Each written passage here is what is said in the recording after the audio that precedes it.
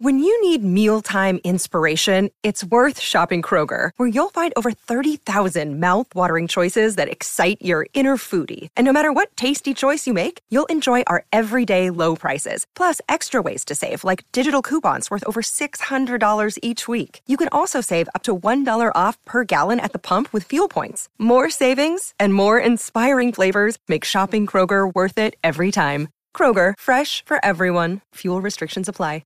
With threats to our nation waiting around every corner, adaptability is more important than ever. When conditions change without notice, quick strategic thinking is crucial. And with obstacles consistently impending, determination is essential in overcoming them. It's this willingness, decisiveness, and resilience that sets Marines apart. With our fighting spirit, we don't just fight battles, we win them. Marines are the constant our nation counts on to fight the unknown. And through adaptable problem solving, we do just that. Learn more at marines.com.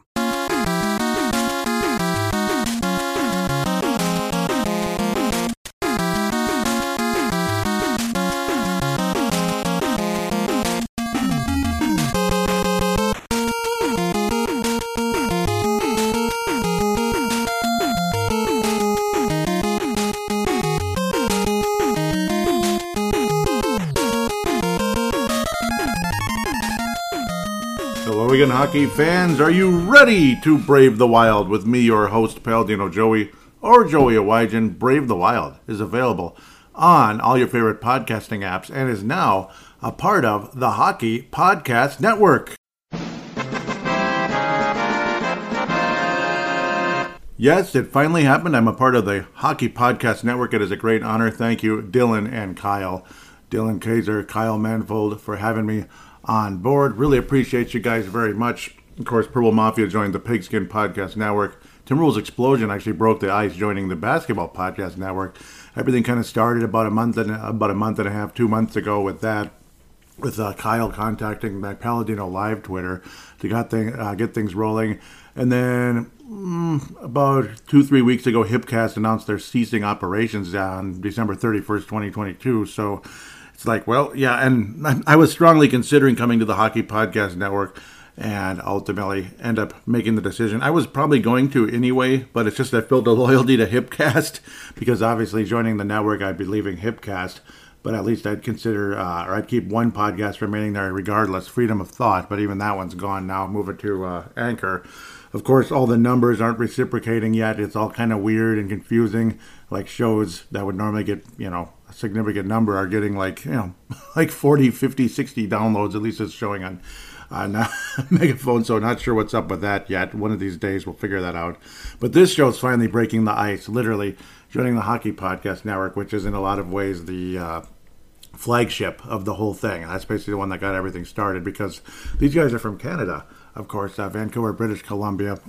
Pretty sure they were affiliated with the Sodapod and Isha. Not sure if Sodapod's on the Hockey Podcast Network anymore. I've been looking and I've been wanting to ask, and I never got around to that. And I apologize because I noticed they don't talk about it much anymore. But now you'll be hearing ads from DraftKings, at least from myself.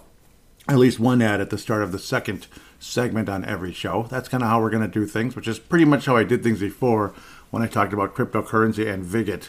So we'll be going with DraftKings now. I'm a part of Hockey Podcast Network.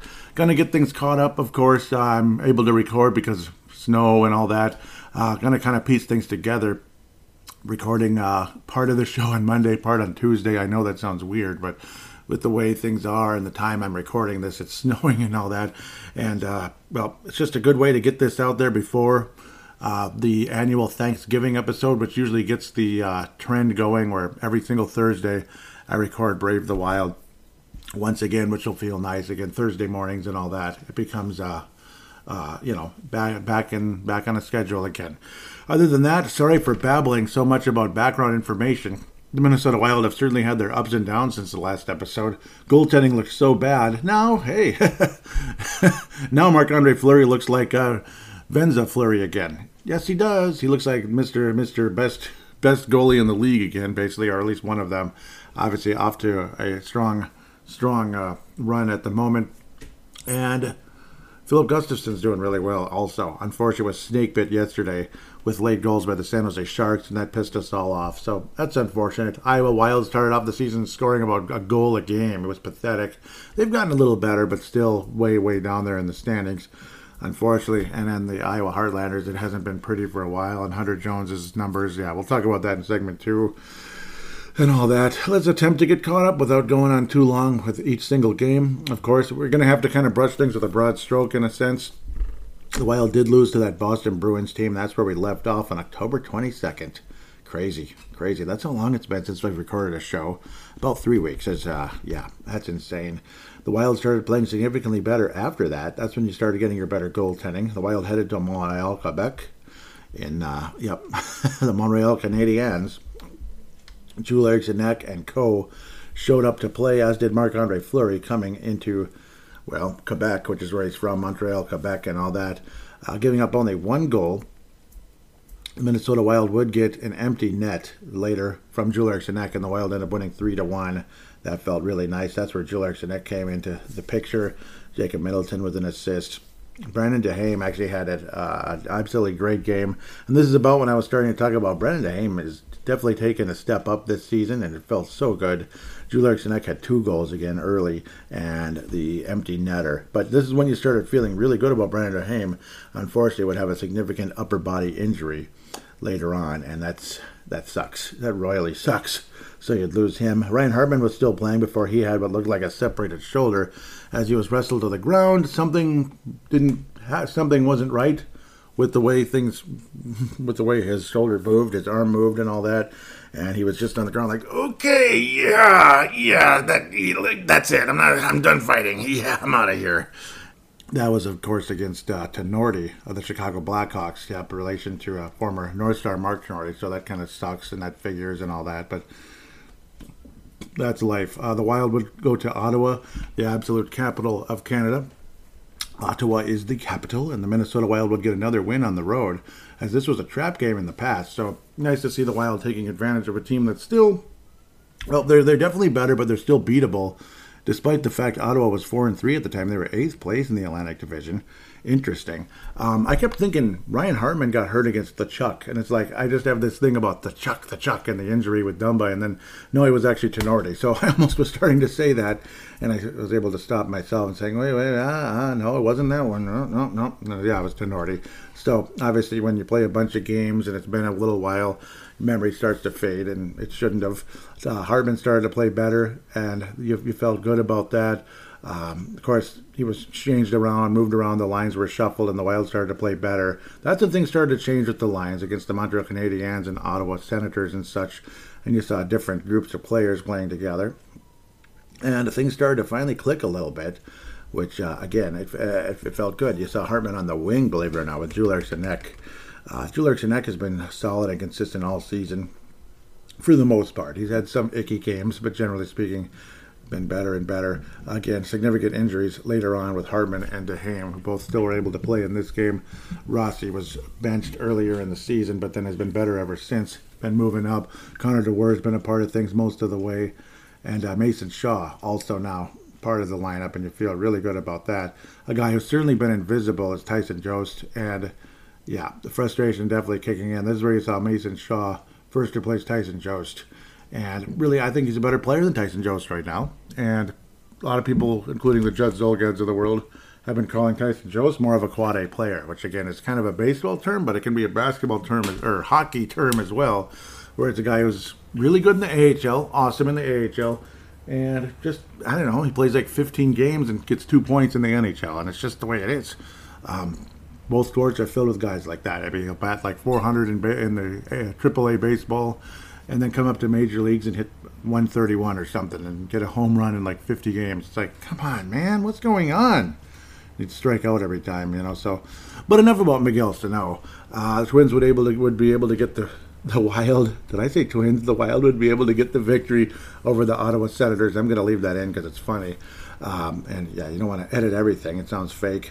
The Wild would get the win over the Ottawa Senators. Another really nice, solid game by Marc-Andre Fleury, keeping the save percentage around 93. But Anton Forsberg, who had platooned a bit, with Gustafsson last year, but kind of sort of plateauing. He definitely got more of the nod anyway, but still, he's been okay. Anton Forsberg and Gustafsson. It was a nice duo in Ottawa a year ago.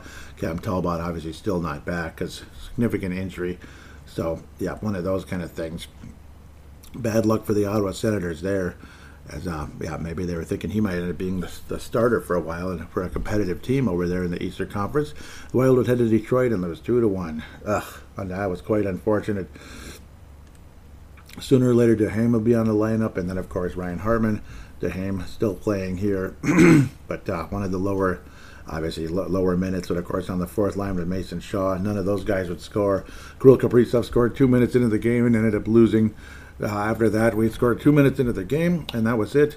Philip Gustafsson, shades of Josh Harding years ago when Detroit was super good. Wild would head into Detroit. Josh Harding would be the sacrificial lamb. He'd stop about 42 shots, and the Wild would lose 2-0 or whatever, 2-1, something like this. So that kind of gave me a memory of that. Detroit only put up 25 shots in the game, but wound up scoring 2 goals. Unfortunate, Philip Gustafsson left kind of hanging in this one, in a sense, as the offense for the Minnesota Wild just unable to capitalize on numerous opportunities, as the Wild offense would definitely disappear a bit. Ville Husso was really good in the game, and we're happy for him. Generally speaking, I don't know why anybody cares about money lines and such, but there was definitely a frustration. The Wild would go. Yeah, the Wild would have one power play, only one power play in the game.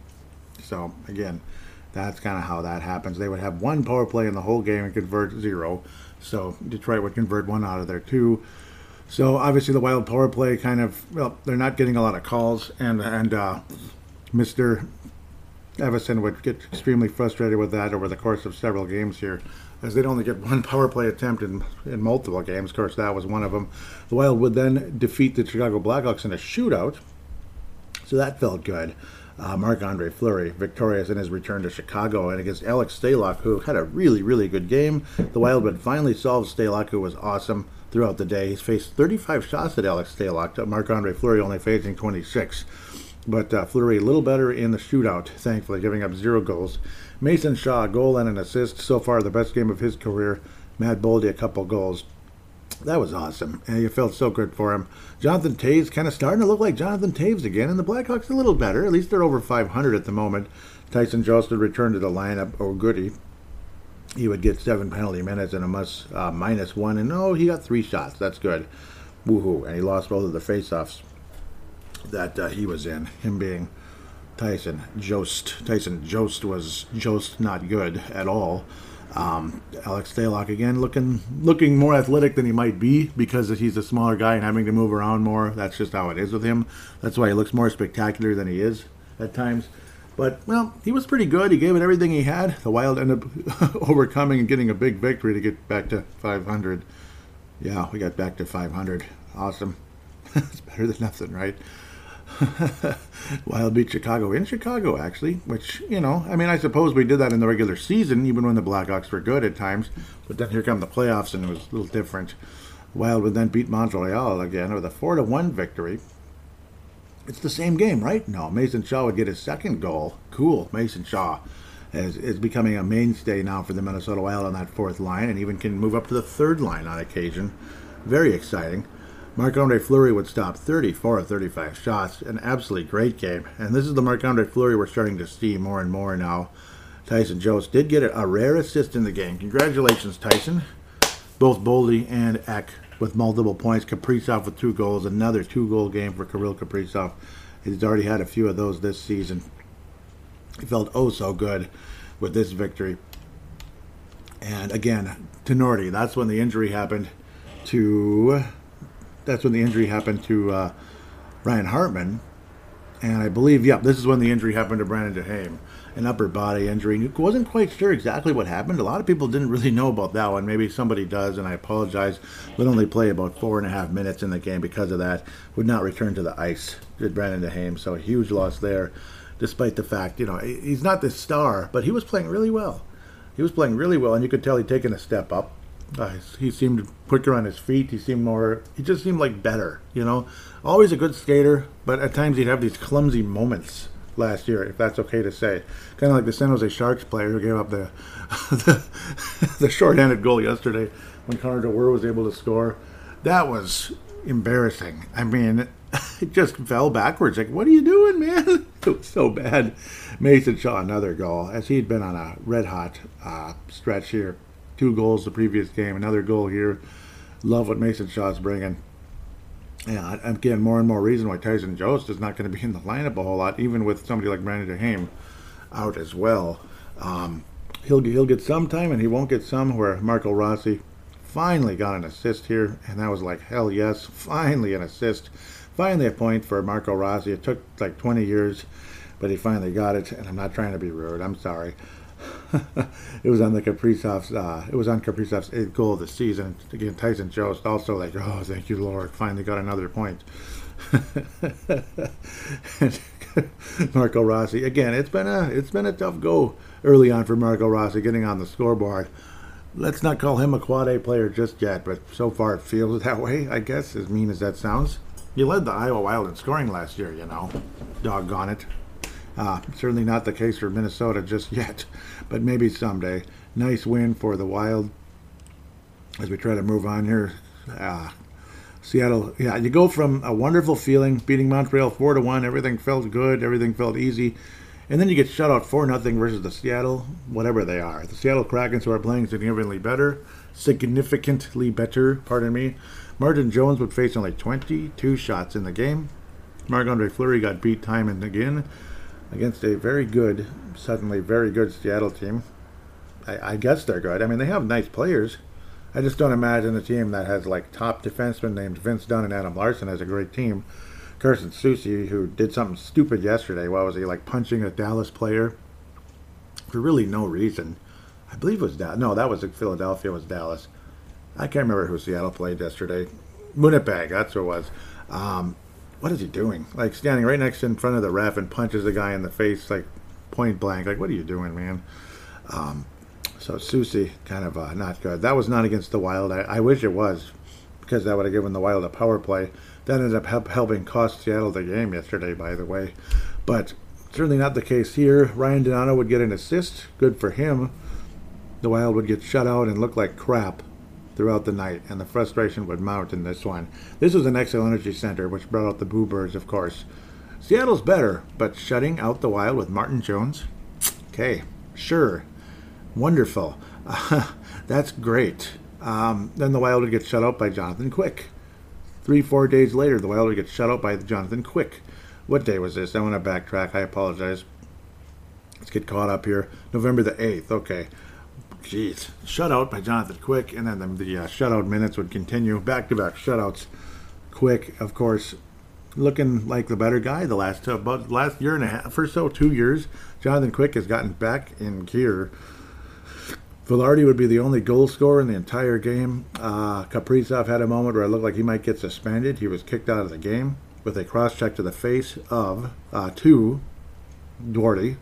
Drew Doughty was a pain in the ass to deal with. Obviously, he's a great defenseman, and from the glory years of the Los Angeles Kings, as is Jonathan Quick and Anze Kopitar.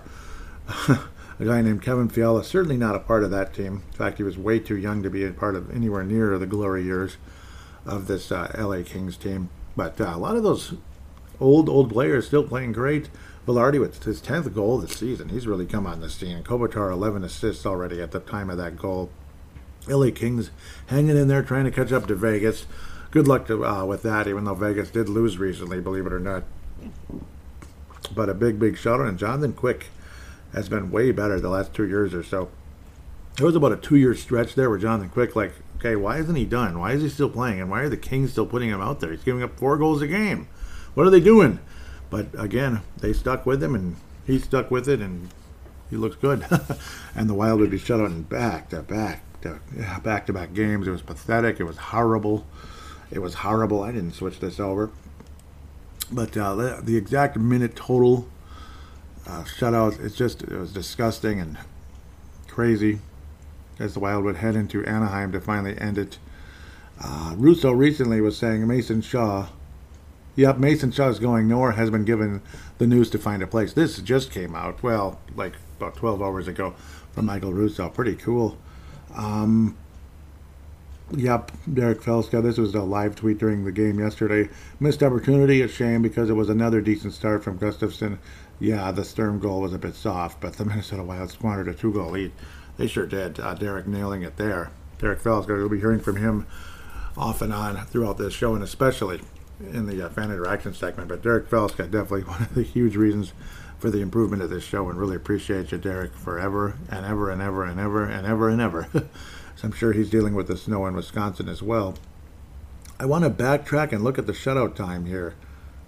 It was officially tweeted out by Joe Smith, who is kind of like basically Michael Russo's partner nowadays, which is pretty cool. Congratulations, Joe Smith. Just under 160 minutes. Joe Smith, this was on November 9th, of course, in the Anaheim game.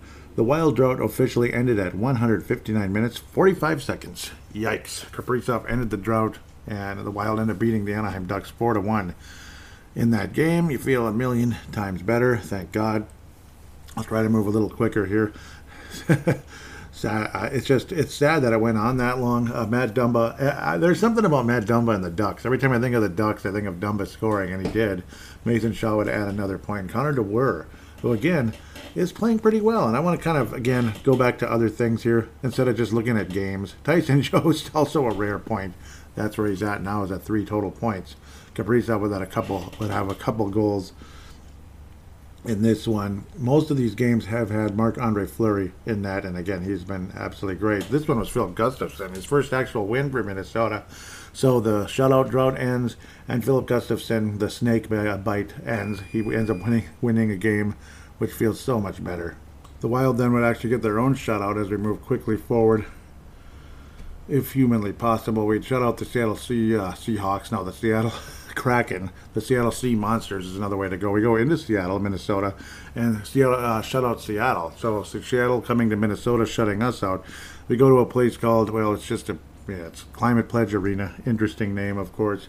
Matt Zuccarello, the only goal scorer in the game. John Merrill's first point of the year, and that's always nice. Marc-Andre Fleury getting a shutout, and ironically, with 28 shutouts, it is the 28th team, the Seattle Kraken are the 28th team that Marc-Andre Fleury has recorded a shutout against, which is a pretty remarkable number. As to who else remains, I don't know. Did he shut us out? I'm sure he did at some point along the way. That's something to research as we head into the third segment. And if I forget, I apologize, but and I better not. Derek Felska actually brings that up. Maybe he probably already knows anyway, and he just wants to test me. He just wants to test me, doesn't he? Adam Beckman would come on board, and again, Tyson Jost not on board, as he's been getting scratched, as a lot of people are seeing him more and more as just a guy who, first-round pick for Colorado, there's a reason why he wasn't moving up in the lineup. Just wasn't good enough. And that's it. Just not enough there. Adam Beckman to get a couple shots on goal, not score. But nice to see Adam Beckman getting a crack. We'll see if he's another guy, though, who ends up being a pretty good AHL player, but not a great NHL player. But a big shutout for Marc-Andre Fleury. As I'd like to look at the team numbers here in a second. San Jose Sharks game, that's where we're getting caught up now. November the 13th, right after the Vikings defeated the Buffalo Bills, and everybody's like, oh my God. Check out the Purple Mafia podcast on TPPN, the Pigskin Podcast Network, and of course all your favorite podcasting apps. And don't forget to check out that DraftKings as well. You gotta love what they do. Okay, yep. James Reimer would be in net for the San Jose Sharks, not Kaapo Kähkönen going against his former club. His numbers haven't been so good. Talk about getting snake bit, though. Philip Gustafsson would face 37 shots, ultimately would not win the game, and lose in the shootout. Nico Sturm and Steven Lorenz. Steven Lorenz actually first would score 2 goals in less than 2 minutes, slightly less than 2 minutes, late in the third period. Wild up 2-0 forever. Again, Connor DeWer picking up a shorthanded goal as a San Jose Sharks player just tipped over. That was interesting and kind of funny. Mason Shaw would get an assist on that one. I thought it was unassisted, but okay, good job, Mason Shaw. Connor DeWer would end up scoring on that one. I suppose Mason Shaw was a part of that, so whatever. Good for him. Awesome for him. Connor DeWer and Mason Shaw, 2 guys that have been climbing the ladder a bit. Frederick Goodrow also getting another goal. So that was always great. Erik Karlsson really has dropped off the face of the earth. Vlasic is still there. I always call him the Pickle Man because Vlasic pickles, of course, with the San Jose Sharks. He's been there for a long time, hasn't he? Always kind of that middle pairing type of player. Luke Cunning's on the Sharks now. Nick Bonino's on the Sharks. Nico Sturm's on the Sharks. Let's see, who else? Who else is on the Sharks? James Shepard, well, he was for a while. That's great. Timo Meier is an awesome player. Hamas Hurdle's a guy a lot of people wanted, but that never happened. Couture, of course, former Philadelphia Flyer. Yep. Seems like everybody's been on the Flyers at some point. No, I'm kidding.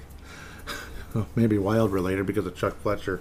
It is kind of cool. Luke Cunningham, Nick Bonino, and Nico Sturm all in the third club. And, of course, Nico Sturm, that was his 6th goal of the season. What do you think of that? Nico Sturm's actually doing pretty well for the Sharks. Good for him. Ryan Donato was there a couple of years ago. Now he's on the Seattle Kraken, and he had an assist in the 4-0 defeat of the Wild a few weeks back. Or like a week ago. It wasn't that long ago. The Wild end up again blowing the lead late in the game. Beckman with no shots on goal. What the heck? It's just a -1, so that's kind of disappointing. Would like to see Beckman move up from that 4th-line role, but I don't know if he can hang in there for now and hope for the best. Guys like Shaw and DeWer deserve to be moved up. And, of course, Eck is further up the line as well. Further up the lines as well. Shaw, DeWer, and Foligno. That's kind of a nice third line. They actually did pretty well. Foligno's numbers haven't been so great either this year, unfortunately, to start things out. Let's look at that a little bit real quick before I wrap up this segment. 14 games, Marco Rossi, only a point. That's too bad. So, obviously, a very, very slow start to his National Hockey League career, unfortunately. Kirill Kaprizov does lead the club with 10 goals on the season. He's on pace for about 100 points. A little under that, though, unfortunately. But on pace for like 60 goals, which we know that's not going to happen. But maybe he will get 50. And the assists will start piling up, hopefully, too, like they were last year.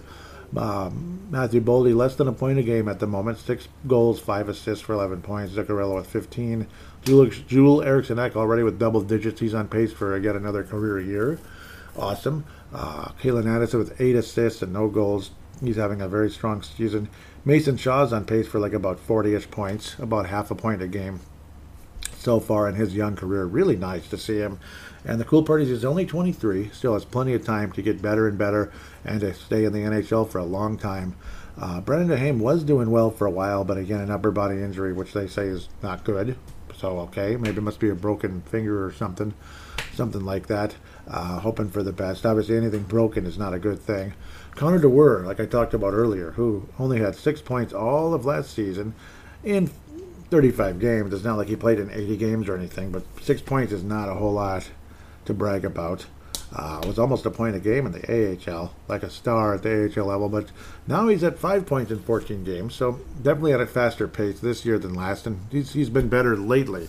It took a while for DeWer to even get a point this season, but now he's starting to kind of pick it up. Tyson Jost just 3 assists in 11 games. He's been lame as you-know-what. Matt Dumba, 1 goal, 2 assists in 15 games. His defense hasn't been good. Hasn't been shooting the puck. And as most people will tell you, he's in his final season with the Minnesota Wild. It's like the writing's on the wall. This time it is it. At least if it isn't, I'd be very surprised, to say the least. So it's a shame. Cramarosa does have a goal in the 4 games he's played. He's one of those guys who, he's a nice minor league player who can be a call-up here and there. Glad that he can get a nice paycheck for a little while. Greenway has only played in 2 games this season. So we'll see. He's already 25, isn't he? Philip, I keep wanting to call him Derek Gustafson. Used to be a Minnesota Wild prospect many years ago. Philip Gustafson, 2.81 goals against average. Save percentage, .914. Pretty good. Marc-Andre Fleury, 2.87, though he's won 6 games now and does have that shutout. He had such a horrendous start. That's why he's finally under 3 goals a game. And a save percentage of about 90.5%. So, yep, Goligoski's only played in 5 games. He did get his 1,000th game, and that was awesome. But other than that, 37 years old and not that great. Merrill's been a little better, and that's about it.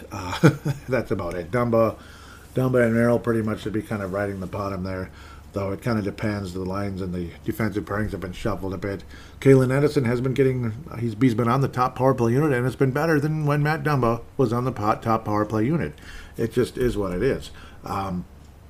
That's why the Wild power play's been better, things like that. Dumba just wasn't that good. I thought I had this correct. Yeah, he just hasn't been that good, unfortunately, Matt Dumba, and I don't think he's going to be coming back. Certainly won't be getting $6 million a year, that's for sure. If he wants to come back, he may be making 2 at the way he's going. I mean, I'm sorry, he's playing like a $2 million a year player. Rossi's actually been centering, at least right now, the lines are Rossi centering Shaw and DeWer, Foligno's been with Eck and Boldy. That's pretty cool. That's a huge line, actually. 6'3", 6'3", 6'2". Yep, all right. Adam Beckman's with Steele and Cremarosa. Okay. Yeah. Frederick Gaudreau has been centering the top line with Kaprizov and Zuccarello. No surprise there. Defensive pairing, yep. Still Middleton and Spurgeon for the most part. Dumbo Brodin for the most part. Addison Merrill for the most part. But Addison has been on the top power play unit, which is great. That's the difference maker with Eck, Boldy, Zuccarello, Kaprizov. That's a really nice power play unit. Second power play unit remains with Marco Rossi on the second power play unit, and Adam Beckman is actually on the left wing there with Frederick Gaudreau or Freddie Gaudreau, Jonas Brodin and Spurgeon. That's good. But it's good to not have Spurgeon on the top power play unit or Dumba anymore. I certainly don't miss that. This power play unit's definitely been a significant improvement. And Calen Addison has the ability to, put the puck on net and, of course, set players up for goals and such, whatever it is. Really happy with what Calen Addison has done on the power play. Defense is mediocre. Dumba's defense is mediocre, along with his offense is like non-existent. So you kind of, it is what it is. I mean, you get a guy who at least gives you offense, despite the defense being kind of mediocre or below average, and the other guy who doesn't give you anything. So, I mean, well, you know what I'm saying? It kind of is what it is. With that said, the Mike Modano Award since the last episode is Marc-Andre Fleury. It's got to be. He's been absolutely fantastic. He had the shutout. His goals against average has been under 2, basically, or just above 2. It's been hovering right around there, like, best goalie in the league range, basically. Save percentage around 93. He's been sick, as the young people would say. He's been absolutely great. Marc-Andre Fleury is the Mike Modano Award winner since the last episode in late October, 3 weeks into October. The James Shepard Memorial, it can kind of, there's a couple of players. I think it's Dumba for the most part. And it's not about trashing on Dumba and, he's just a Dumba hater. No, I'm not. He's not good. He's not good. Otherwise, Tyson Jost is probably the king of that, even worse than Dumba. Dumba's got some leadership skills and blah, blah, blah. I know, that shouldn't be enough to keep him here. I mean, surely you can give an assist, alternate captain to a Joel Eriksson Ek or a Jonas Brodin, right? Surely you can do that. If it's got to be a defenseman, give it to Jonas Brodin.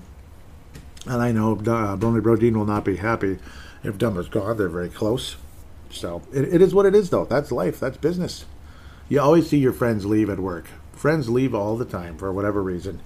It's sad but true. But surely, Joel Eriksson Ek or Jonas Brodin can take on the alternate captain. They always do anyway when guys get hurt. Like when Foligno was gone for an extended period, Joel Eriksson Ek would wear the alternate, so he can certainly do it. And I do believe Kirill Kaprizov will be a captain of some sort not too long from now. Absolutely. Leadership skills, lead by example, but he's got a good personality as well. As you heard him mic'd up not too long ago, very recently actually, in one of those Bally Sports North deals. It's pretty cool, Pretty cool. There's definitely enough English there that he's very much a part of things. He's not just a guy who needs a translator following him around everywhere. It's just he doesn't want to screw up in a press conference. That's pretty much all it is. He's probably just kind of nervous about that happening, which I suppose I would be as well if I was in Vietnam or something. So that would be kind of tough.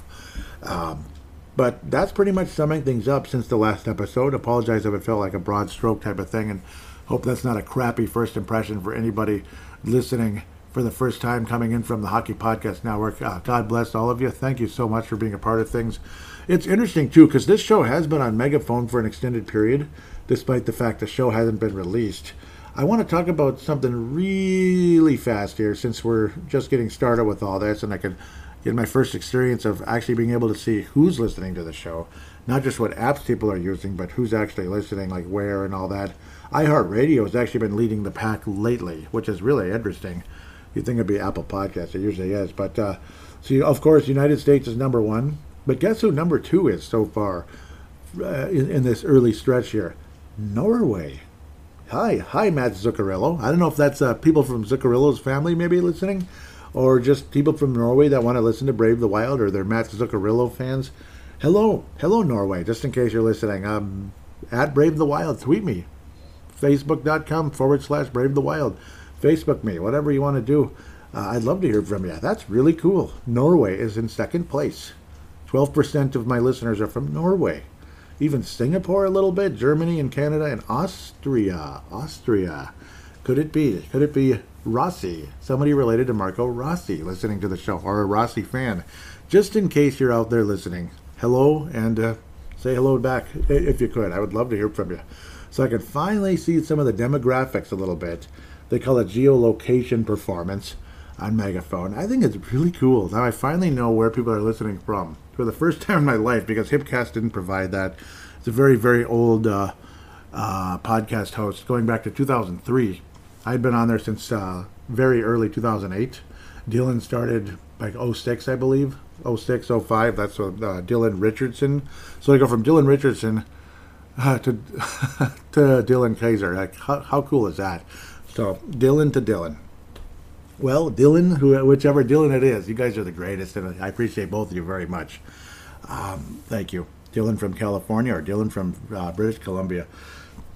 With that, we'll take a quick break, and we'll look at who are coming up. Looks like it's just 4 games until Thanksgiving, so that kind of adds up perfectly. We'll look at the prospects, and I'll try not to say Carson Lambos and and Ryan O'Rourke are. I'm just a year away.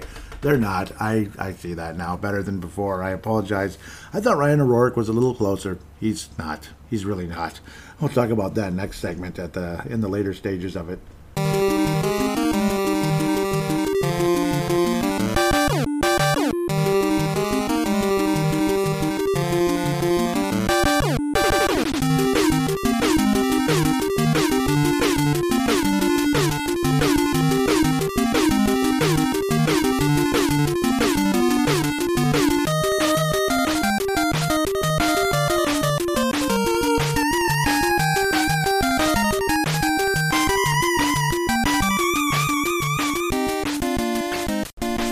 We are back here on Brave the Wild. We're going to look at the upcoming 4 games. Also look at the how the prospects are doing and such. But first, we're going to hear from DraftKings. Our first official ad from DraftKings is now we are part of THPN, the Hockey Podcast Network. Very, very proud to be a part of that. Get your DraftKings app. That's what we got to say. NFL Sundays are only getting better, and so are the incredible offers at DraftKings Sportsbook, an official sports betting partner of the NFL. Right now, new customers can bet just $5 on any NFL team to win and get $200 in free bets if they do. Check this out. Right now, everyone can earn up to a 100% boost with DraftKings stepped-up same-game parlays. Go to DraftKings Sportsbook app or place a same-game parlay and combine multiple bets like which team will win, player props, and point totals. Really love being able to do that. It is a lot of fun to make these bets and come ahead. With payouts bigger than ever, DraftKings Sportsbook is my go-to when betting on the NFL. Absolutely.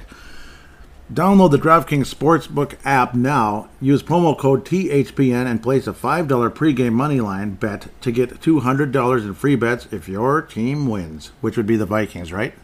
At least I hope so. Maybe over in Vancouver, maybe picking the Seattle Seahawks. They're doing okay this year too. Only at DraftKings Sportsbook, an official sports betting partner of the NFL, with code THPN. Minimum age and eligibility restrictions apply. See show notes for details, as you will see it in the lower area, the disclaimer and such. So, yes, let's get back to the actual upcoming games, if humanly possible. I thought I had that. Usually I have everything ready to go, but occasionally I don't because I had to look around. I was getting busy with the whole Purple Mafia situation.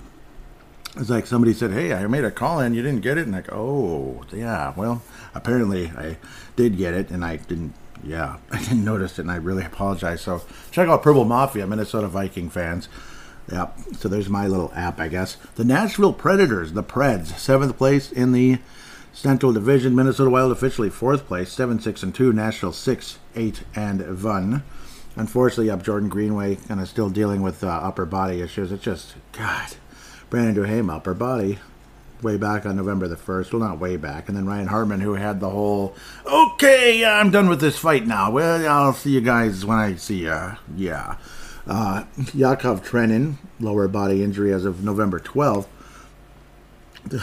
Mark Borowiecki, as of October 22nd. Rolls right off your tongue, huh? Both of these teams struggling offensively. Nashville's 28th, Wild are 25th. Goals against the Wild are all the way up to 10th now as Marc-Andre Fleury. And let's give credit where it's due. Gustafsson as well. Philip Gustafsson's been pretty good. 10th in the league, so we're in the upper third of the National Hockey League. Nashville is 19th. They haven't been so good. Laakkonen and all them, so we'll talk about them very shortly.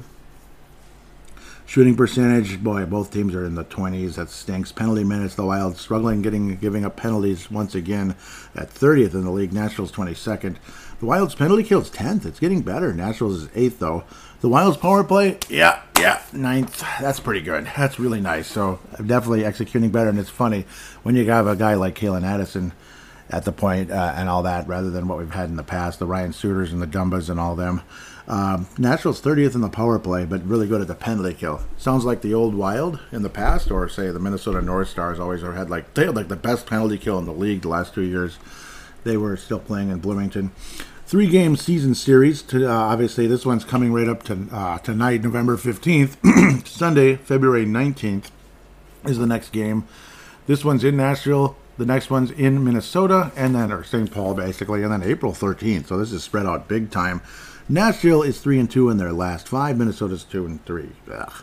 Nashville defeated Calgary 4-1. Calgary started off so good. Now they're not so great. They're actually flashing on the screen right now. As again, I moved the computer. I was watching the snow earlier in the first segment. Now I'm looking more towards the NHL Network here, Huberdeau and such. See when we play them. They beat Vancouver, unfortunately. So those of you listening from there, just in case there's a couple of you, 4-3 victory for Nashville in Vancouver. Then Seattle was way better this year. 5-1 victory for Seattle, not the Predators. These were all on the road. At Colorado, 5-3, big surprise. And the Nashville most recently beat the the New York Rangers 2-1. Impressive. Cool. Overall, the Preds. Again, it's a winnable game, I would have to say. It doesn't guarantee anything. Their goaltending has not been so great. Lankinen is what I'd like to say. 2.6 goals against average. He's been the backup. He's actually only started in 4 games, 2-2 in those games, but really good numbers. I actually signed him for fantasy, but he magically didn't do well right when I signed him because I needed help with an injury. Juuse Saros, of course, was supposed to be one of the better goalies. He normally is, but off to a crappy start. 4-6 on the season. 3.22 goals against average. Save percentage just above 90. And the ever obnoxious Philip Forsberg and all those guys. Actually, Ryan Johansson with that stupid shootout crap where he'll literally stop basically, but not be called for stopping. Mikael Granlund with only 1 goal but 11 assists, 12 points. Philip Forsberg with 15. Matt Duchene with 11 points, 3 goals there. Roman Josi, maybe one of the better defensemen in the NHL, 9 points in 15 games. Familiar face, Nino Niederreiter, 6 goals actually. That leads the club, but only 2 assists. That sounds familiar as well. About half a point a game, which also sounds familiar. Mattias Ekholm, who really jumped up a couple of years ago, he's kind of back in the doldrums of the lower pairings, unfortunately. He'd been a hell of a defenseman at times, but he's kind of up and down. 5 points on the season. A winnable game. I think the Minnesota Wild get the win, and I figure why the heck not? Why the heck not? It's in Nashville, though, so maybe I should shut my mouth. The Wild have struggled in Nashville, so, okay, I'm changing my pick. Yeah, that didn't take long. The Wild have struggled in Nashville. Very, very winnable game, but I have a feeling it's going to be one of those obnoxious 5-3, 5-4 type of games with the Predators winning. Most likely guy to score for the Minnesota Wild tonight is going to be a guy who's been, he's been a little quiet lately, but he's been knocking on the door every game. Matt Boldy will be the most likely guy to score for the Minnesota Wild, but it'll be a 5-3, 5-4 type of loss in Nashville, which is really annoying.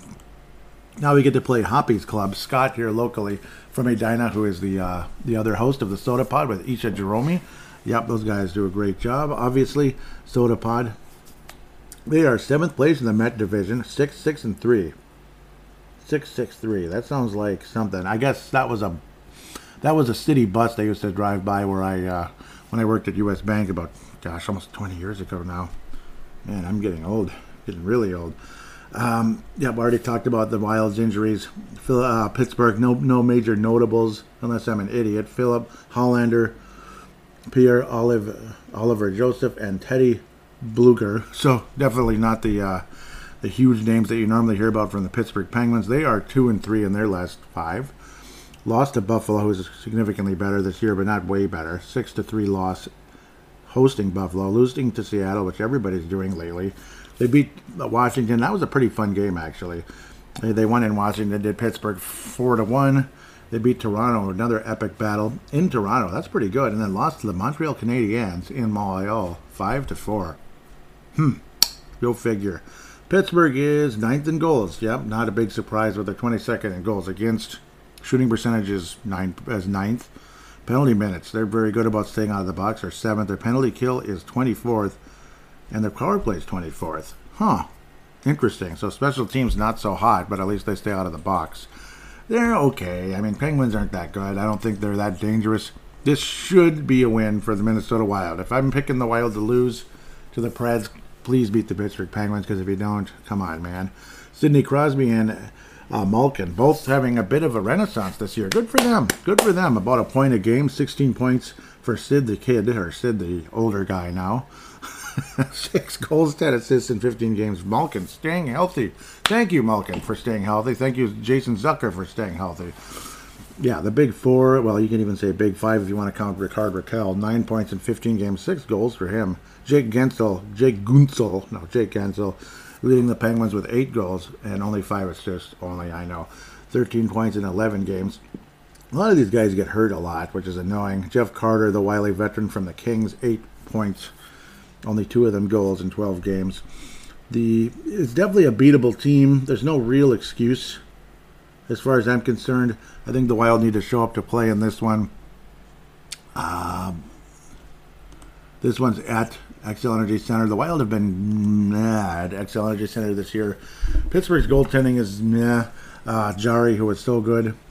Tristan Jarry, who's, he's awful. He's been awful. 9 games started. 4-3 somehow. Goals against average 3.5. What the heck? Save percentage 90. Casey DeSmith, the mediocre backup goalie. He's about what he is, mediocre. 2.67. He's been a little better. Goals against average 91.6. Save percentage. This could be a very, very fun game, a fun battle between two teams with familiar names, as long as you count Kirill Kaprizov and Matt Boldy, I suppose.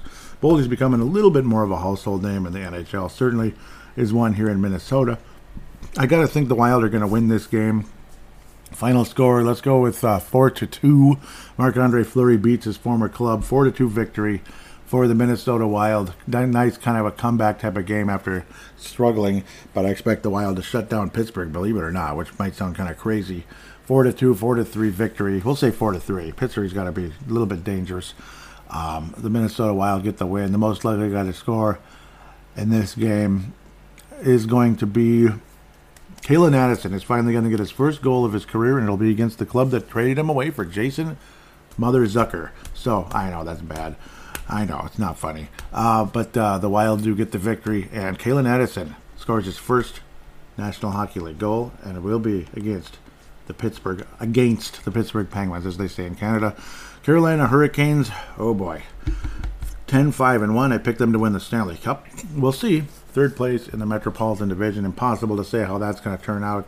They've got some significant injuries. Oh yes, Teravainen left the game with an upper body injury as of November the 10th. Fredrik Andersen, undisclosed injury. It's a mystery. On November the 8th. Andre Case, concussion, yuck, on October the 10th, so that kind of sucks. Obviously, both teams missing some valuable pieces. Carolina, which makes this, believe it or not, a fairly winnable game for the Wild with possible big pieces out. Ante Ranta has been actually slightly better this year, believe it or not. Fredrik Andersen not off to a good start. And then the third string, youngster, Kochakov. Yeah, we know where he's from just by guessing there. Was in 2 games and had a shutout. Good, very impressive start to his young career. 96% save percentage. Yeah, he's got some potential, as they'd like to say. Apologize, I'm kind of zoning out here. Minnesota Wild will play. Actually, I should go back here to see when we play Pittsburgh again. I apologize. Kind of jumpy, kind of excited. Haven't been doing game reviews in, months and months and months and months, of course. So I apologize. I guess it hasn't been that long. The Wild will play Pittsburgh on Thursday, April 6th. So, wow, that's like the whole season from now, basically, the next time the Wild play Pittsburgh. Again, Carolina, it's just a 2-game series. Thursday, January 19th is the next time. So it's 19 and 19. All right. That's cute. Carolina Hurricanes, 17th in goals. 7th in goals against because of the backup goalies have been doing pretty good. Shooting percentage is 30th. Wow, they've been struggling. Not even 10% on the season. Weird. Penalty minutes 9th. They've been pretty disciplined. Penalty kills 17th. Their poor play is 27th. They've been struggling offensively, so maybe no Stanley Cup for Carolina, but I suppose no cups are ever won in November. Eh? Martin Necas is leading the club in scoring. I don't think a whole lot of people saw that right out of the gate here. 19 points, 7 of them goals. Svechnikov, I can say it. Yep, I can do it. 12 goals for Svechnikov in 16 games, 18 total points. He's been probably the best player. Sebastian Aho's right up there too, over a point a game. Brent Burns, the newly acquired Brent Burns, first time against Minnesota as a member of Carolina with 12 points. Definitely better numbers than last year with the awful Sharks team. Antti Ranta at the goal will probably be in net, most likely, but you never know. Maybe the other guy, Piotr. I can't do it. I'm struggling like Sid Herman used to. 2.47 goals against average, but a save percentage of 91, which is mediocre. Brent Burns, though, 12 points. Like Terevinen missed he's missing time, and he really struggled at the beginning of the year as well. No goals at all, but 7 assists. Decent, okay. Again, Carolina's not doing so hot. Wild, go on and get the win in this one. Golden opportunity to beat a really, really good team that's shorthanded a bit. Of course, we're shorthanded a little bit, but we're not missing, superstars or anything, where they kind of are. So, obviously, Trevinen's a really valuable piece. He was one of their best 2 or 3 players, I got to think. Wild, take advantage of this. Get the win. Get the win. Final score, let's go with 4-2, 3-2, 3-2, maybe even 2-1. I have a feeling it might be one of those kind of grinded out, like you're going to have to really fight for a goal. Maybe it'll go to the shootout. The Wild win 2-1, 3-2, something like that. I can see this game being 2-2, going to OT, and the Wild get the win in OT. And the OT hero will be... The Wild OT hero is going to be Kirill Kaprizov. I mean, shocker of the year, right? Kirill Kaprizov will be the OT hero against the Carolina Hurricanes. The Wild are 2-1 now in this little couple of games here. Winnipeg Jets. I want to look at the young goalie real quick. Just curiosity. I got to think he's... second round pick, 36th overall, 2019. Yep, super young, and of course from Russia. What a surprise. But tons of potential, and we'll see. He played in, 3 games last year, 2.42. Yeah, very solid, but a crappy save percentage for some reason. He's definitely the goalie of the future when you take a guy that high in the draft. Just a couple of years back now. That would have been Paul Fenton's last draft as a general manager in the NHL. Before I became a super scout again, I guess. Connor Hellebuyck, off to a fantastic start to the season. David Rittich, the ever mediocre backup starter, whatever the heck he was with the Calgary Flames for a while. They're just average, 2.73. But Connor Hellebuyck, David Rittich's save percentage is 89. 89. That's nothing to write home about. He's not going to win any awards for that. 7-3 record for Hellebuyck. He's hella good. 2.08 goals against average. Save percentage 93.5. Josh Morrissey, 15 points, only 1 goal but 14 assists. Mark Scheifele, who's been fantastic, 10 goals on the season. Blake Wheeler had a milestone this past week as well. 10 points, 4 goals on the season. Sam Gagner still playing. Wow. Blake Wheeler. Obviously Minnesota native and all that. I still remember him doing the Skull chant before the Saints game.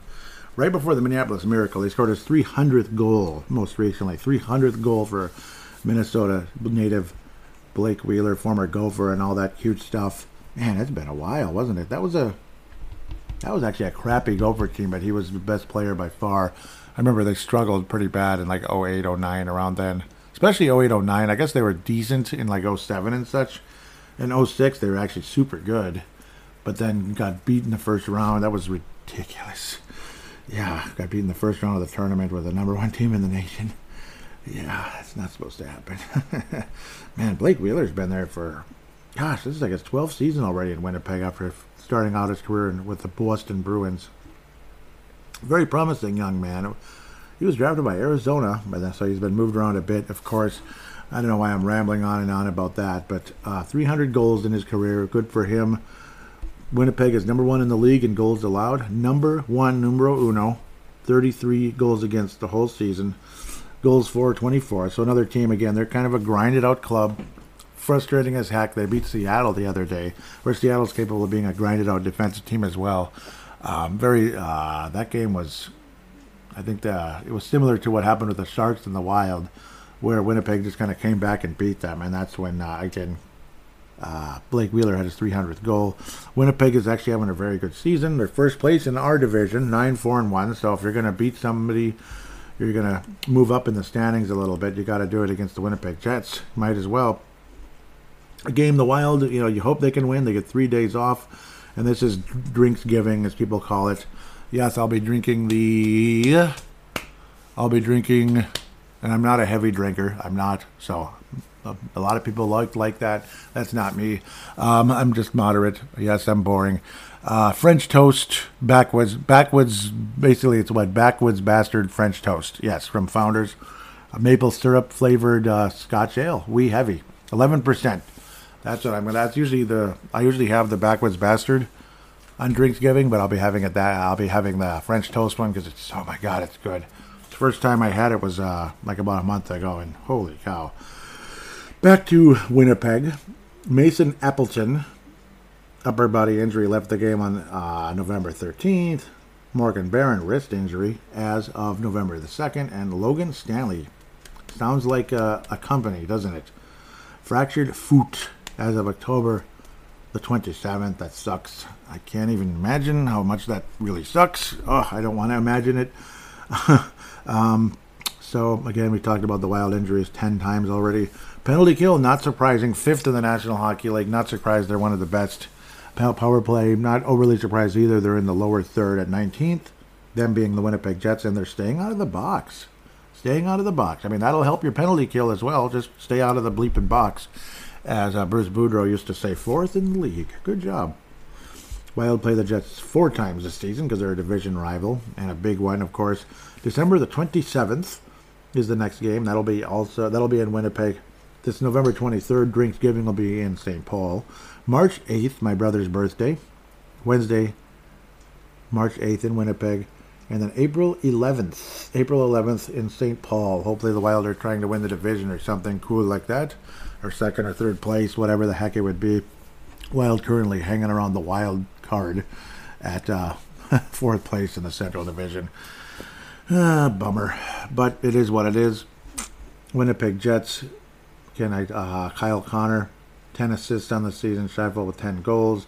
Pierre-Luc Dubois with 7 goals, 5 assists, and 12 total points. It's a pretty good team, obviously. Cole Perfetti with 8 points. He's kind of getting a little better. Again, he came from that same Marco Rossi draft. He's been in the league for a couple of years already, where Rossi was one of the later bloomers because of, obviously, what are you going to do when he misses an entire season with that whole myocarditis situation where, it's just bad things could have happened and it was scary. Winnipeg is 4-1 in their last 5, unfortunately. Montreal, they beat the Montreal Canadiens on the 3rd of November, shut out the Chicago Blackhawks 4-0. Beat Dallas, impressive. It was off to a great start, 5-1 victory for Winnipeg. Lost in Calgary 3-2 and beat Seattle 3-2. Most recently, that was a back-to-back thing. So at least they got a split with those two dangerous clubs out west, not east but west. I don't know. It's like year by year with Winnipeg and Minnesota. We kick their ass one year, they kick our ass the next year, and then we kick their ass again, and then they kick our ass, and then we kick their ass. It's weird. Where it's like, sometimes it's like that with Nashville too, though lately it's just been Nashville winning every freaking game we play. It's just some bullcrap, fluky nonsense. Whereas Winnipeg, it's like, oftentimes it's really exciting, epic, like 6-5 type stuff with Winnipeg. The way Connor Hellebuyck's playing, I'd be very surprised. And honestly, the way Marc-Andre Fleury's been playing, or even Gustafsson's been playing, I would be surprised if it's super high scoring. This is probably going to be a 3-2 victory for the Winnipeg Jets, something along those lines. Maybe the Wild get a point out of it, and the Wild end up with 5 out of a possible 8 points this week, which would be okay. I mean, it's mediocre, but it's a tough schedule, I think. I mean, Nashville, Pittsburgh, Carolina, and Winnipeg. If you can get 5 out of 8 out of this group, I think that's not too bad. It's not too bad. And some people might call it wishful thinking. I'm going to be relatively optimistic and lean that direction. The Wild will squeak out a point versus Winnipeg, but unfortunately not win the game. 3-2 victory for the Winnipeg Jets.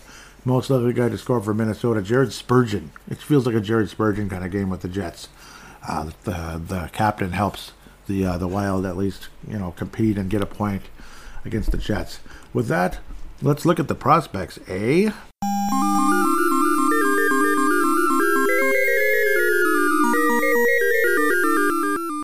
And again, I'm no genius. I don't pledge myself out to be a genius or anything.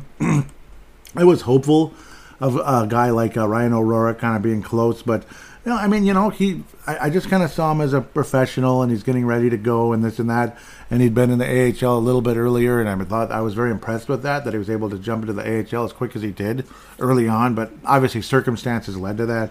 But yeah, guys like O'Rourke, Damon Hunt, they're probably about 2 years away, unfortunately, especially Damon Hunt turns the puck over a lot and isn't really doing a whole lot of scoring. So we're going to talk about the Iowa Wild to open things up, which is usually where I like to go. Damon Hunt, my guy, well, one of my guys, only 2 points, 2 assists so far, and that's it with the Iowa Wild. Samuel, I don't know why they call him Samuel, but Sammy Walker, former Gopher, who was the captain and leading scorer and all that such from Edina, Minnesota, 23 years of age, is leading the Iowa Wild with 12 points in 11 games. Good for Sammy Walker, adjusting very nicely to pro hockey. But is he one of those quad A guys like Brian Bonin and such? Like Brian Bonin was like a 100-point guy in the AHL. Came to the NHL and he played like 13 games and then 0 points. And it was like, come on. Yeah, Marco Rossi, don't be anything close to that. Marco Rossi's going to be a million times better than that, right? Right? Please? Please? Nicholas Paton. Nick Paton sounds a little better. 8 points in 5 games. Again, he's another guy who's, kind of he's fringe fourth line, but would be phenomenal in the AHL. Kick everybody's butt. Veteran, solid experience, 27 years of age, out of British Columbia, Delta, British Columbia. Mitchell Chaffee, who's had some wonderful games. In fact, he was up for Prospect of the Week, even though, he's still considered a prospect at age 24, with MNW prospects, or young guns, as we like to call it. Pavel Bennett, Justin Bakke, Brandon Quast, awesome guys. Happy to be a part of it, even though I haven't been as involved as I should be. I've really been invisible this year, and I deeply apologize. Nick Sweeney's definitely down this year, unfortunately. Only 5 points in 10 games. Hopefully he can pick it up again. But maybe Sammy Walker's kind of knocked him around a bit. But, of course, they play a slightly different position. But, Mitchell Chaffee. He's been the top line right wing and such. He's been really good. Simon Johansson, who came over to the United States. One of those other guys who are like, is he a myth? Is he real? Just like the other Johansson, who was never going to come here and wound up with the Vancouver Canucks, and the Wild got a second round compensatory pick, which led to something coming this year. Really helped. That's how we got we'll get back to that later. That's how we were able to make the trades earlier and such, and pick up some valuable pieces. Simon Johansson, 3 points, 1 goal, and 2 assists in 11 games, coming to the United States. Schuster with 4 assists. That's the big giant. Who, 6'7". He's in his 30s now, 31, out of the Czech Republic. Schuster. I love what he can do. Ottenbright, a lot of people actually kind of like him. Big guy, also 25 years of age, only 4 games. So that's unfortunate. Damien Giroux, who's just 2 years ago, he was really promising, and he was doing really well with Sudbury and such. And now he's just kind of vanished on only 3 points in the AHL. He was very slow last year as well out of the gate.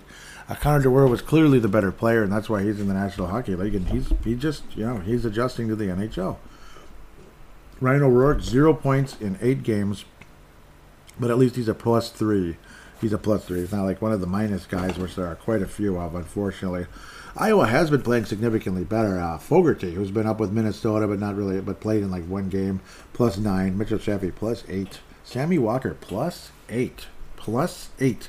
Hopefully Sammy Walker has a shot to make it to the NHL. I like what he's doing in the AHL at the very least.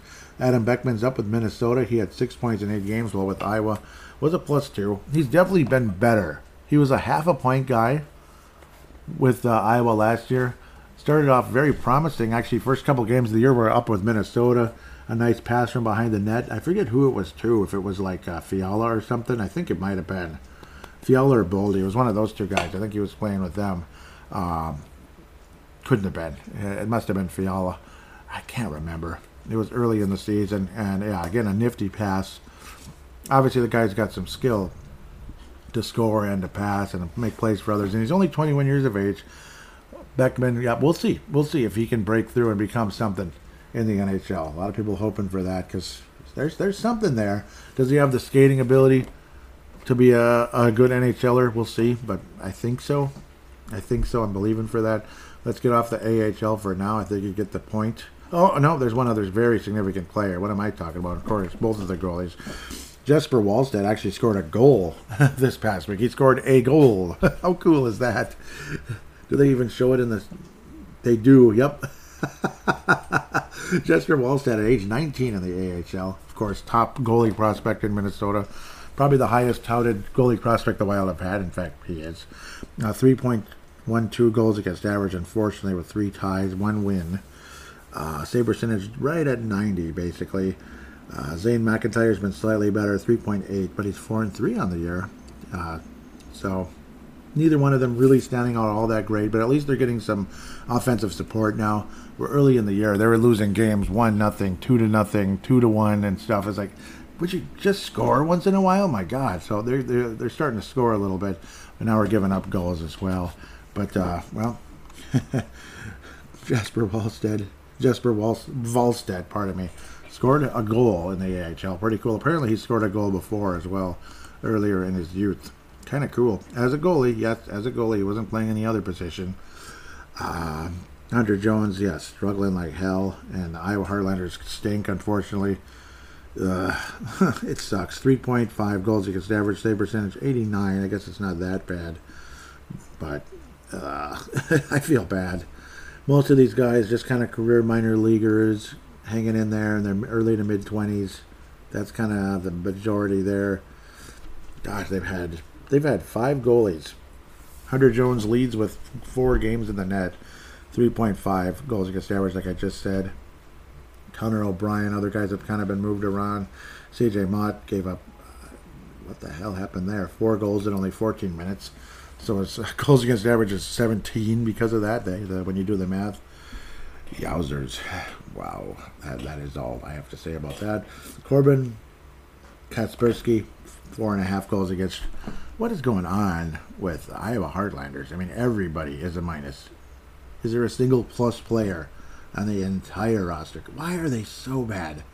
There's Barry Birkin, who's even. A couple other guys are even, but yeah, they're not. No. Nope, the only people that are even are goalies.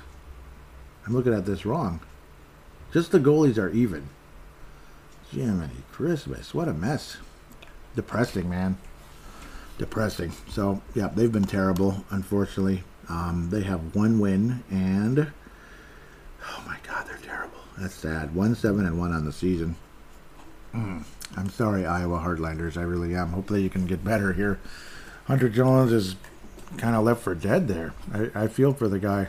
Big time.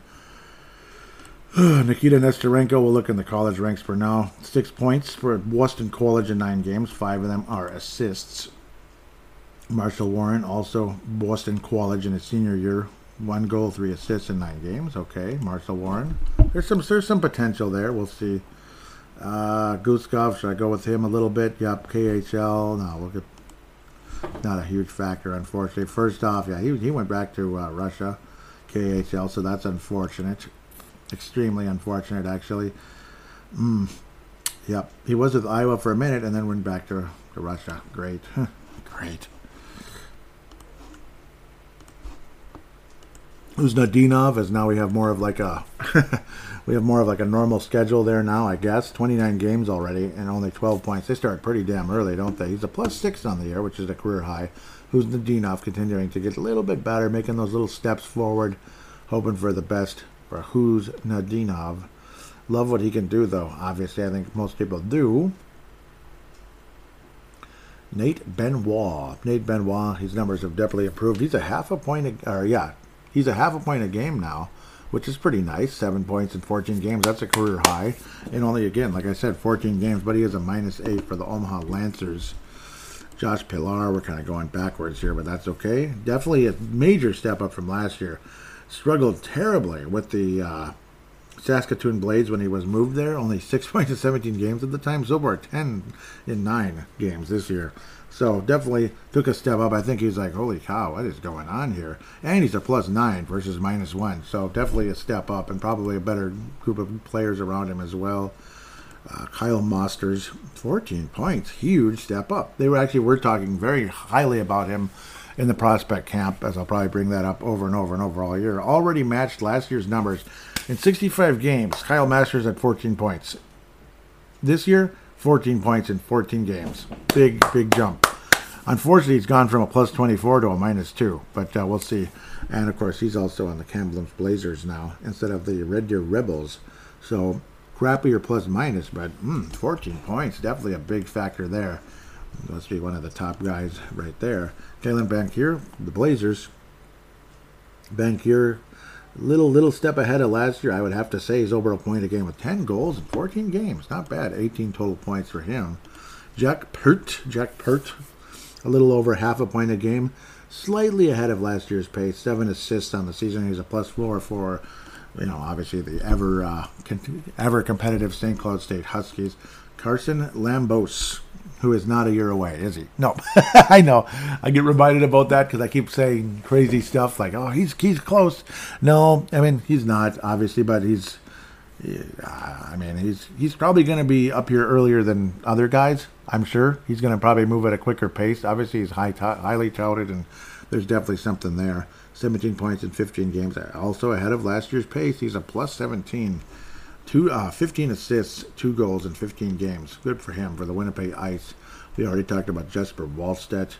That should be the majority of the prospects, other than a couple others, like Brock Faber and such, of the Gophers.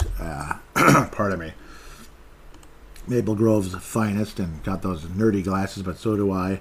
7 points in 12 games, 1 goal, 6 assists, and playing for a national contender here in his junior season for the Minnesota Golden Gophers. 20 years of age, and talk is that the minute he's done in college hockey, he is an NHL player. There is no Iowa Wild. It is Minnesota Wild. So hopefully that's true, and talk is it will be.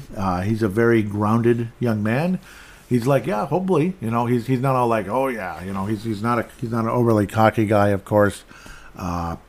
He's basically like, I need to earn it, this and that. So, and in hockey, guys are a bit usually more grounded, generally speaking, but not always. But yeah, the points are right about the same pace as the last year or so, about a half a point type of guy. And it's not always just the numbers, the intangibles that he brings, kind of like Jared Spurgeon and such. A little bit larger than Jared Spurgeon, and that's a good thing. And I do think there's some offensive potential from what you can see from Brock Faber, but obviously great leadership skills as well. Maybe he'll be an alternate captain in the next, 5 to 7 years or so with the Wild. You never know. Obviously, there's something there, and unfortunately, he's not this can't-miss superstar like a Cale Makar or anything, but there's something there. There's something there with Brock Faber, and most people would agree he's an NHLer very, very, very soon. So, who knows? Maybe, he's a right shot, again, which makes things interesting. He's not going to knock Kalen Addison out. It's going to be a certain other guy that's also about 6 foot and has an alternate captain on his jersey when he's playing and stuff. that's probably where we're headed, folks. So that's not hating on a certain guy that wears number 24 or anything. It's just being honest. We'll see. It ain't over yet, but it's just being honest. He's not worth $6 million. He's not worth $6 million a year. Let's look at, okay, what am I talking about? Let's look at this year's prospects. Liam Ugrin. So far, only 6 points, but he's in the pros now over there in Sweden. He's in Sweden 1 instead of Sweden HL. 6 points in 16 games. 4 of them are goals for Ugrin, if I'm saying it correctly. And he goes from a -7 to a +6. Encouraging sign there. Danila Yurov, one of our favorites. Obviously, again, he's in the KHL. First, I'm going to backtrack to first off because actually I'm getting real numbers here. 3 points in 9 games, so 1 goal, 1 assist for Torpedo something in the KHL. I apologize. I'm not good at pronouncing that. Major shout out though to Hockey Database again, where they follow me on Facebook on Twitter, and I follow them as well. Obviously, really huge fan of Hockey Database. Occasionally I have to go to Elite Prospects as well for some of the like the Russian players as such. For some reason, they don't cover it as much in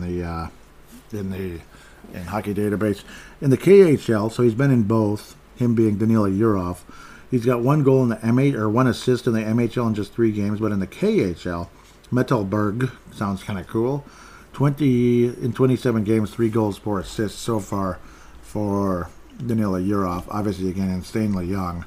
Remember last year he had like no points at all, basically, in a number of games, but it's like, hello, he was like 17, basically.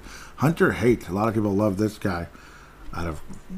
Obviously out of Canada. The Barrie Colts, Ontario Hockey League, 8 points so far, 2 goals, 6 assists. He's projected to 36 points for the Barrie Colts, of course. That's where Dmitry used to play, Kulikov, for the Barrie Colts, and he moved around a bit as well. Rhaegar Lorenz, it's a very intriguing draft. He's playing for the University of Denver, and he's got 3 points in 11 games, 1 goal, 2 assists so far. And he is a forward, but yeah, obviously he's just getting started. Michael Milne, if I'm saying it correctly, or Milne. He's with no, that can't be. He was with the Iowa Wild for a minute, believe it or not, and did get a goal in the game. That doesn't make sense. So I guess he's officially with the Iowa Wild. I'm not sure what's going on with that though. Should be in the juniors, right? I mean, it was like some kind of like they were borrowing him, I guess, for a minute. Something going on there. I'm not sure exactly what it is. Ryan Healy, University of Harvard, NCAA, of course. Nice. 4 points in 6 games. Nice little start for him. 3 assists. Good for him. And he's a defenseman, so getting some up. And Ryan Healy looked insanely promising. A lot of people really liked him in the prospect camp as well. Definitely got some offensive skills that could end up getting to the National Hockey League someday. David Spacek, another one. People, obviously, he's a well-liked, respected Spacek, well-respected prospect out of the QMJHL. 17 points in 17 games, 4 goals, 13 assists. Nice start to his career as a defensive point-a-game defenseman already in the Q. And Petrovsky, who was looked on as a possible prospect of the week with MNW prospects. Also, very, very, very, very strong start for the Owen Sound attack. 18 points, 6 of them goals in 16 games. He's projected to get 75 points in 66 games. Very impressive. With that, we'll take a quick break and come back for a nice, fun fan interaction segment.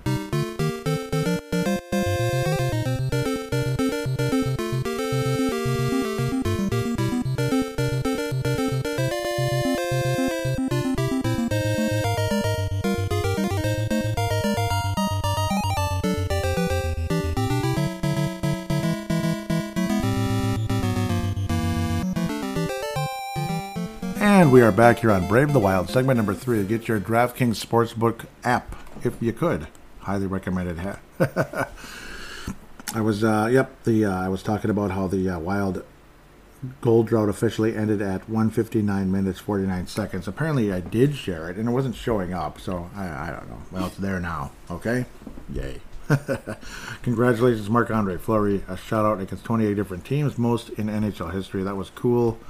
Yeah. Tarek Felska was asking. He's certainly turned his play around since those first few games of the season. I wonder which teams he still has left to shut out against. Yeah. Yep. So apparently, according to Puck Pros, the only teams Marc-Andre Fleury has not shut out are, guess what? The Minnesota Wild, Columbus Blue Jackets, Vegas Golden Knights, and St. Louis Blues. This is from Vincent Parisi. Vincent Parisi. I hope he's not copying Zach. No, I don't know. I guess that's his real name, Parisi, like Zach Parisi. Cool, thank you for that. That's on Fansided. Minnesota Wild Pros. I thought it'd be Gone Puck Wild. Maybe it's a separate one. Probably is. But interesting. Very, very interesting. Yep, the Blues, Blue Jackets, Golden Knights, the Minnesota Wild. Those are the only teams he's never shut out, and he's playing here, so he probably won't shut us out. He'll have a shot against the Golden Knights. Yeah, he played there for a little bit. Apparently he shut out his Pittsburgh Penguins, already, so that's kind of funny. Interesting. So there's our answer. I'm glad that we were able to come around to that one for sure. Derek says, does Sunday's loss to San Jose bring some questions to mind?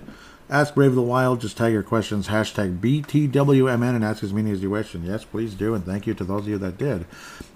Always remember the hashtag BTWMN because it makes it keeps things organized. And I can just kind of scroll down once I press the little latest button. Though people did reply, which is totally fine. It's still organized. Brian Herrera says, with Shaw looking impressive in his stint with the big club, do you see Jost being placed on the trading block? Apologize, had a sneezing fit there, but yes, thank God for the dump button. Yes, Brian Herrera, yes, I do see Jost being put on the trading block. Or at the very least, winding up in Iowa. Unfortunately, probably won't get a whole lot for him in a trade at this point, but it is what it is. I'd rather have Mason Shaw than Tyson Jost. I would. I love what Mason Shaw brings, and he's already like a half a point a game player. And he's doing it from the third and fourth line, so very impressive. Thank you for that, Brian. Awesome. Steve Snyder responds with, seems we are reverting to a defense-first mentality, albeit not a bad strategy. We still need to put the puck in the net. Other than 97 and 36, yep, we need scores. 12 has shown flashes, but seems to be hitting the skids. Yeah, lately, any help from Iowa? 23 getting better, but still lost. Yeah, he still doesn't score. Still doesn't score, which is frustrating. Yeah, help from Iowa? Sammy Walker? No, I don't know. I don't know if Sammy Walker is going to do much at the moment, but I suppose you never really do know. Nobody really jumps out at me from Iowa, really, except, well, Adam Beckman, if he can get rolling, maybe. He's the closest prospect to being an NHLer with scoring ability, so. All right, thank you very much for that one, Steve. Always appreciate hearing from you. Again, it's at Brave the Wild is the Twitter account, at Brave the Wild, as I really didn't even mention. Jay Bushy says, the start of the season was okay. What has been okay? What can the Wild do to improve their overall play in every game? Well, that's a bit of a broad one there. But in generally speaking, obviously, while the goaltending has improved, that's made a huge difference. Focus defensively has improved. I mean, it started off so bad. I think that was one of the major things that actually made the Wild better. Obviously, again, now the scoring has vanished, and you hope and pray some guys can kind of get things rolling in the right direction. It's kind of the old easier said than done type of situation. Obviously, like a better power play. I don't know, selling a little better on penalties and this and that. They haven't been getting a lot of power play opportunities, much less power plays. Obviously, and again, staying out of the bleeping box, that's always been a huge thing. The Wild have really struggled about staying out of the box over the years. Somebody replied to, I guess it's Tom Hand. He says, the organization needs to find an 85-point player to take pressure off 97 and 36. If only they could find an 85-point scorer. If only, and that was, again, Kevin Fiala. Yep, no doubt there. I believe that's the end of that thread anyway. So we'll go on to the next one. Derek Felska, the Derek Felska lightning round, right? He says, is it the Minnesota Wild strategy and schemes that are to blame for the offensive woes, or is it the lack of scores on the roster, or something else altogether? Well, again, staying out of the box certainly doesn't help. But then again, that's, because if you're in the penalty box, you're on the defensive, unfortunately. Obviously, that's a huge thing. That's just plagued the Wild, I think, despite our good records and this and that in the past. And now it's kind of coming back to bite us more than ever. Definitely lack of scores, of course, but, there's competent scores on this team, generally. But it's kind of that, we're kind of in that in-between mode right now. And a guy like Rossi, who's, got 1 assist in 14 games, we're kind of in in-between mode in a lot of ways, with young guys coming up and older guys going out. You know what I mean? And then we're right in the thick of this stinking Super Cup hit situation. Boldy's quieted down. You're hoping you can get a little more from him soon. Again, Juler's been good. Addison, obviously, he's off to a great start. Injuries have been a huge problem. Goudreau's certainly nowhere near where he was last year. And sometimes he's trying to do a little too much. It's nice to see guys like Dewar stepping up a teeny tiny bit, being a little better. But then you get players like Dumba and Brodin, they have a combined 5 points in 30 games. Like, what is that? That's horrendous. Ryan Hartman's nowhere near where he was last year, though he was starting to get better. And then the injury. Mason Shaw's been a nice revelation, but he can only do so much. So it's kind of stuff like that. Again, the in-between, the injuries, this and that. It's a combination of things like that. I know it's kind of a long, broad answer, but that's kind of how I see it, more so than the strategy and schemes, I suppose. Maybe I'm an idiot who doesn't know anything, but that's kind of how I see it. Derek continues saying, Marc-Andre Fleury and Philip Gustafson seem to be playing better, and are they playing better in my opinion, or is the team playing better defensively in front of them? Both. Definitely both. Because, at the beginning of the season, bad defensive play sets up terrible situations, and the goalies weren't executing right. Yeah, right there what Binnington just gave. No, he didn't. He made a stop on that. That's like the save of the year, if that was a save. Holy smokes. I think, that's the save of the... No, that's a lucky bounce. That's off the post. The post is the best friend. Sorry.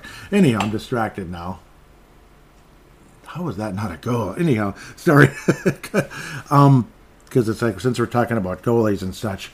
Yeah, obviously putting your goalies in crappy situations, and then they have a tough time executing and this and that.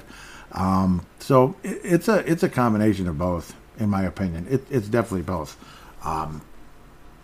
So keep going. Derek Felska, lightning round continues. If you had to describe the play of Marco Rossi at this point, which video game or movie, or both, would you describe it? It would have to be a movie that takes forever to get going. And I'm blanking on that one. Like, what movies take forever to really get going, and then it's pretty good now. I'm blanking because I have kind of Halloween, right? Yeah, Halloween took a little while to get going, didn't it? After the actual, maybe Halloween, I don't know. The beginning was exciting, like say Rossi. Wow, look how good he looks in the OHL. He looks like the next Steve Yzerman. Holy smokes, he's unbelievable. And then something bad happened, just like something bad happened in Halloween, and all that. And then at the beginning of the movie, and then it was like a slow build up, and then finally something hopefully happened. So that's kind of how I see Marco Rossi as a movie video game. Super Spike Volleyball? No, I don't know. Where again, you could build it up real slowly and then it gets really good, I guess. I don't know. Jaws. Maybe Jaws. I don't know. That takes a little while to get going, when you need to build up all the conch shells and everything, and it's real boring. But then finally, okay, now we're battling Jaws. Now that we have enough strength in this and that, so something like that.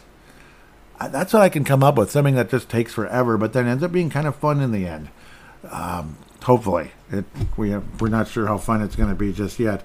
Lightning round continues. What odds would you give that the Wild make a significant trade prior to the NHL deadline? Do you think we will be buyers or sellers? If you were Bill Guerin, which would you be? Oh boy, that's they're in the middle. See, that's annoying. See, now I know I'm annoying coming up with these broad and it could go either way type answers.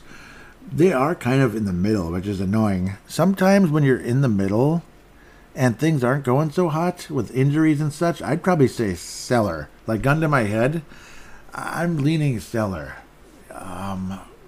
And somehow, but unfortunately, I have a feeling Guerin's not that of that mentality necessarily, but maybe he is. Obviously, you had to sell Fiala because you just had to. I'm saying Stellar partially because and this is a guy that's not going to be a highly sought after player. Matt Dumba's probably going to. Yeah, I got to think he's going to get traded. Is it going to be a Mike Riley like trade, like a 4th or 5th round pick type of thing? It might end up being like that, but I got to think and hope 2nd and 3rd round pick for a Dumba or another player who is hopefully not as expensive or is also expiring at the end of the season, that you don't have to resign unless you want to at a significantly cheaper price, that kind of thing. But I'm leaning Stellar. Long answer, longer. I'm leaning towards Stellar, and that's what I would do as well. Not because it's like, God, we suck, this and that, but, it's not going to kill us to sell at this moment. It's not going to kill the fan base. It's not going to kill the future of the franchise. So, and you have pieces coming slowly but surely. And unfortunately, I can't be as optimistic and as excited, like, oh my God, Lambos and O'Rourke and Damon Hunt, here they come. We got our defenseman. Well, Brock Faber, again, he's not going to be out of the gate like a star right away, but he's closer to the National Hockey League than probably any of the other major defenseman prospects, right? Is it okay to say it, or is he also a year or two away, in your opinion? But I'm just leaning towards Stellar, and Guerin, I think, is gonna somebody's gonna get traded because they're just gonna have to, and I'm kind of irritated with the signing of Goligoski unless he's some kind of insurance policy, like guys get hurt, this and that. He's a nice guy to have around, and he's insanely experienced and all that. So, yeah. Next one is the Minnesota Wild even strength scoring, sort of like the infamous WKRP Cincinnati episode where they had the turkey drop. If not that one, what sitcom episode would you compare it to? Oh boy. The sitcom episode would you compare it to? Maybe like when Homer, I don't know, this might be something where Homer Simpson at the beginning of the, this is like it's a cartoon sitcom, but it's kind of a sitcom. Where Homer Simpson's driving his car, boom, he rear ends somebody. And he's like, oh, well, at least they got it as bad as I did. And then you back up, whatever. Don't! He hit his wife's car. He hit Marge's car. So both of the cars were totaled, and all that. Totaled or needed to go to the repair shop for major repair. That's kind of what I'm thinking towards. That's sort of what the even scoring is, sort of like that. I like those fun questions. And then I treated Joe Smith one again about the drought, the scoring drought, 159-45. Holy cow. I read the Steve Snyder one. Derek shares the Jost one. Yep, thank you, Derek, for that. Yep, I read it about, I read it from Brian Herrera about should Jost stay on the trading block. I think, I think Jost will get sold. Jay Bushy, I guess that's it. Now, what's this one? Is Derek replying to a few?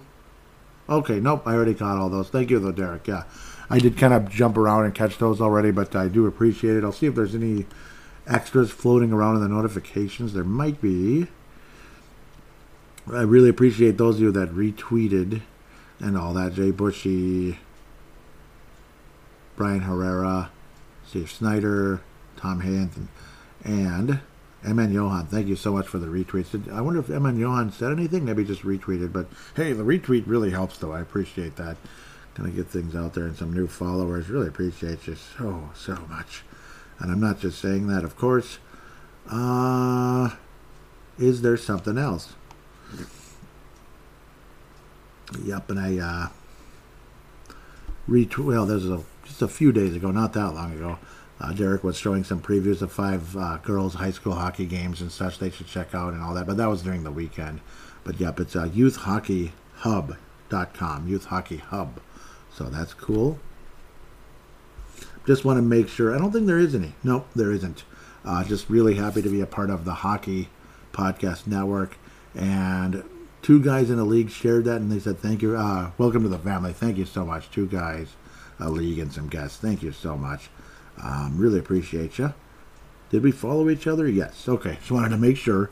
Yep, and you notice THPN is in the lower left corner. It's kind of like a bright lime green, yellow, and all that. Really cool.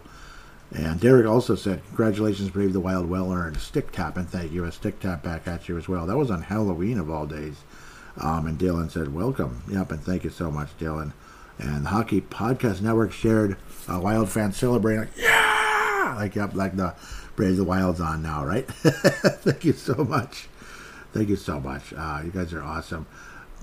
Sebastian also, Sebastian locally says, if we can get back to 500, that can be seen as a huge win.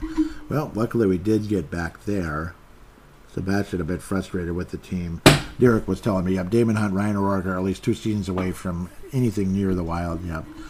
I understand, and I was getting a little bit too like, oh my God, like, look at these wonderful prospects. Yeah, they'll be here in a year, a year maybe or so. No, it's at least, so he's saying it's at least 2 seasons away. Probably, because just nothing's happening. It's unfortunate, but I wouldn't be surprised if there's a cup of coffee call-up sometime next season, like a cup of coffee. That, just like Adam Beckman last year, a cup of coffee call-up at the beginning of the year, that kind of thing. You'll probably see something like that. Otherwise, that should wrap up the notifications, and I've babbled enough. Really, really happy to be a part of the Hockey Podcast Network. Definitely get your DraftKings Sportsbook app. Wishing all of you a wonderful couple weeks here, or week and a half here as we head into Thanksgiving. We'll be back on Thanksgiving Day for sure, God willing anyway. I should be able to record and post the show that day. I guess you never know if something, you never know if I'm unable to for whatever reason, but I should be. I've been on a long streak of that for a while now.